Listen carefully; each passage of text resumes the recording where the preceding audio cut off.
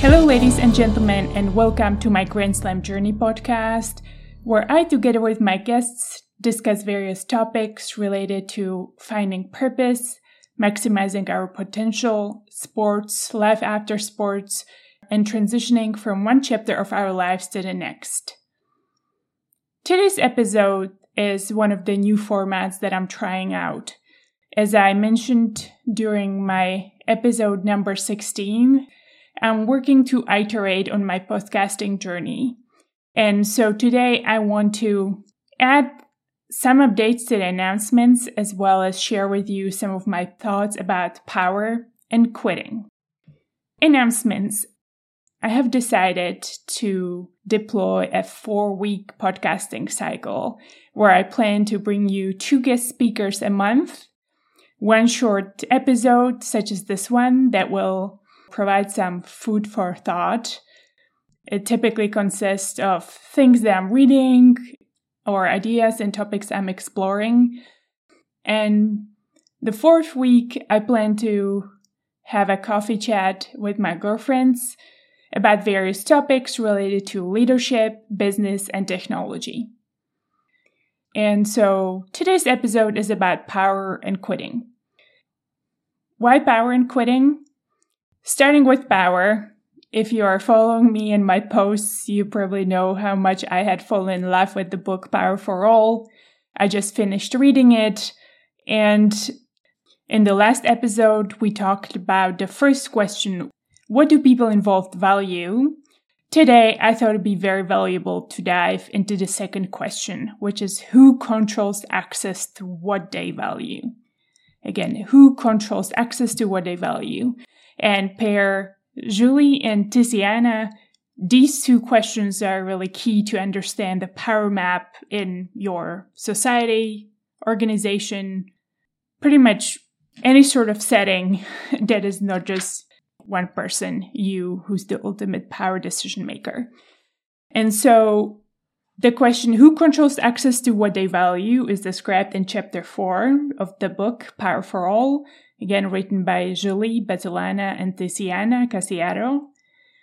I loved how they start the chapter with an example of Donatella Versace, who was sister of the famous designer Gianni.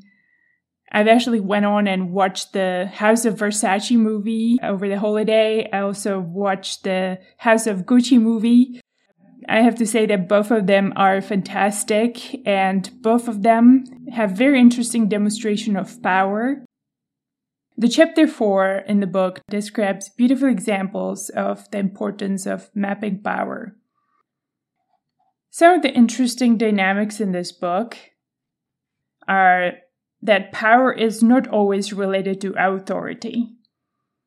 And so you may have people that are in positions of authority but may not have high power or influence, and vice versa.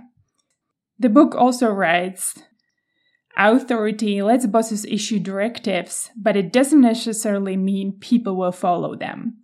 And those who have no formal authority can still influence others' behavior if they control access to a critical resource. And this chapter has some really great examples that talk about how people at different levels of organizations have used their power to create larger influence and impact growth of business. Page 73, it writes that anyone who wants to enact change, no matter how high in the hierarchy they may be, must identify the right people to work with.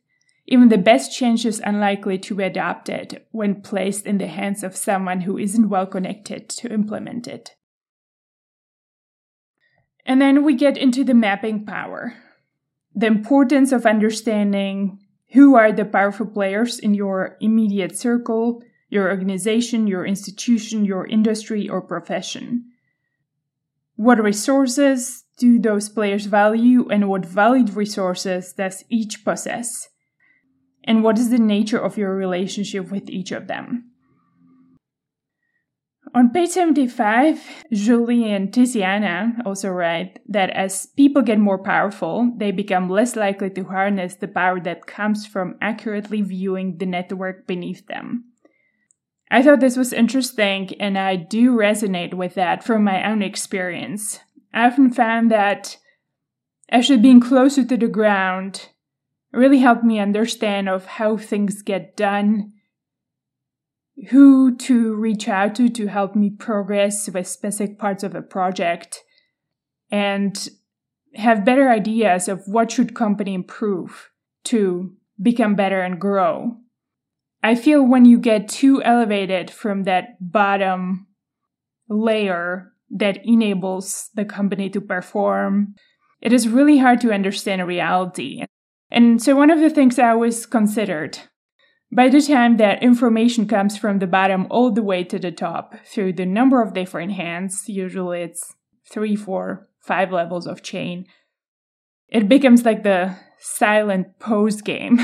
The message changes and it becomes inaccurate. And so I always wondered how executives know where to make changes. This chapter also writes that the best power mappers we know are master observers of their social environment. And so if you're somebody who's attentive and can read people, that alone can create huge power for you. On page number 84, Julie and Tiziana write that you can gain power just by knowing who values what and who controls access to those valued resources. Building such a power map is critical and eminently feasible for anyone who pays attention and asks good questions. And then I specifically want to dive into this dynamic between men and women that is also described in the book, and something I have been contemplating for a while, as typically the roles I have had or the industry I come from has been very male-dominated. And so it seems that the stereotype that is also described on page 85 about how women relate to one another in the workplace, the negative stereotypes portray women as rivalrous, even hostile toward one another. But based on some interesting data that studied almost 25,000 different evaluations, the opposite was in fact true. Women rated other women more positively than they rated men on all criteria. There was another study done that evaluated almost 10,000 work relationships, and that truly suggested bias towards sex. It confirmed this study and the findings and said that on average, women were good to other women. And here, gender solidarity extended to men who were more generous in their evaluations of other men than of their female colleagues.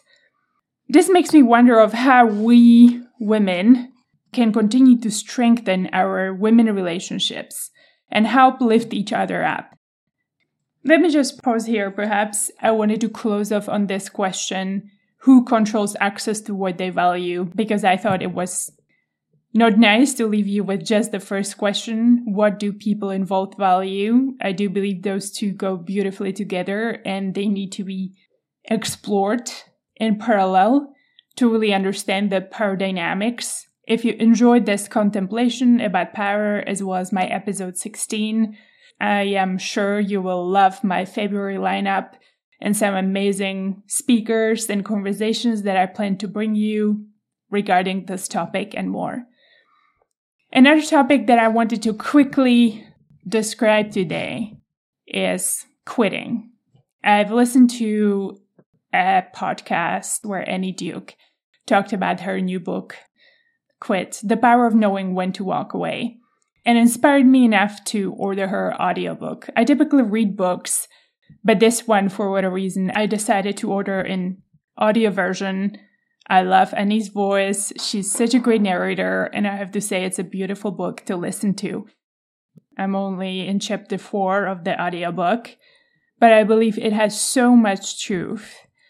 And the focus on grit and perseverance and never giving up in our culture often makes us blinded into following something that we have decided to choose as our goal.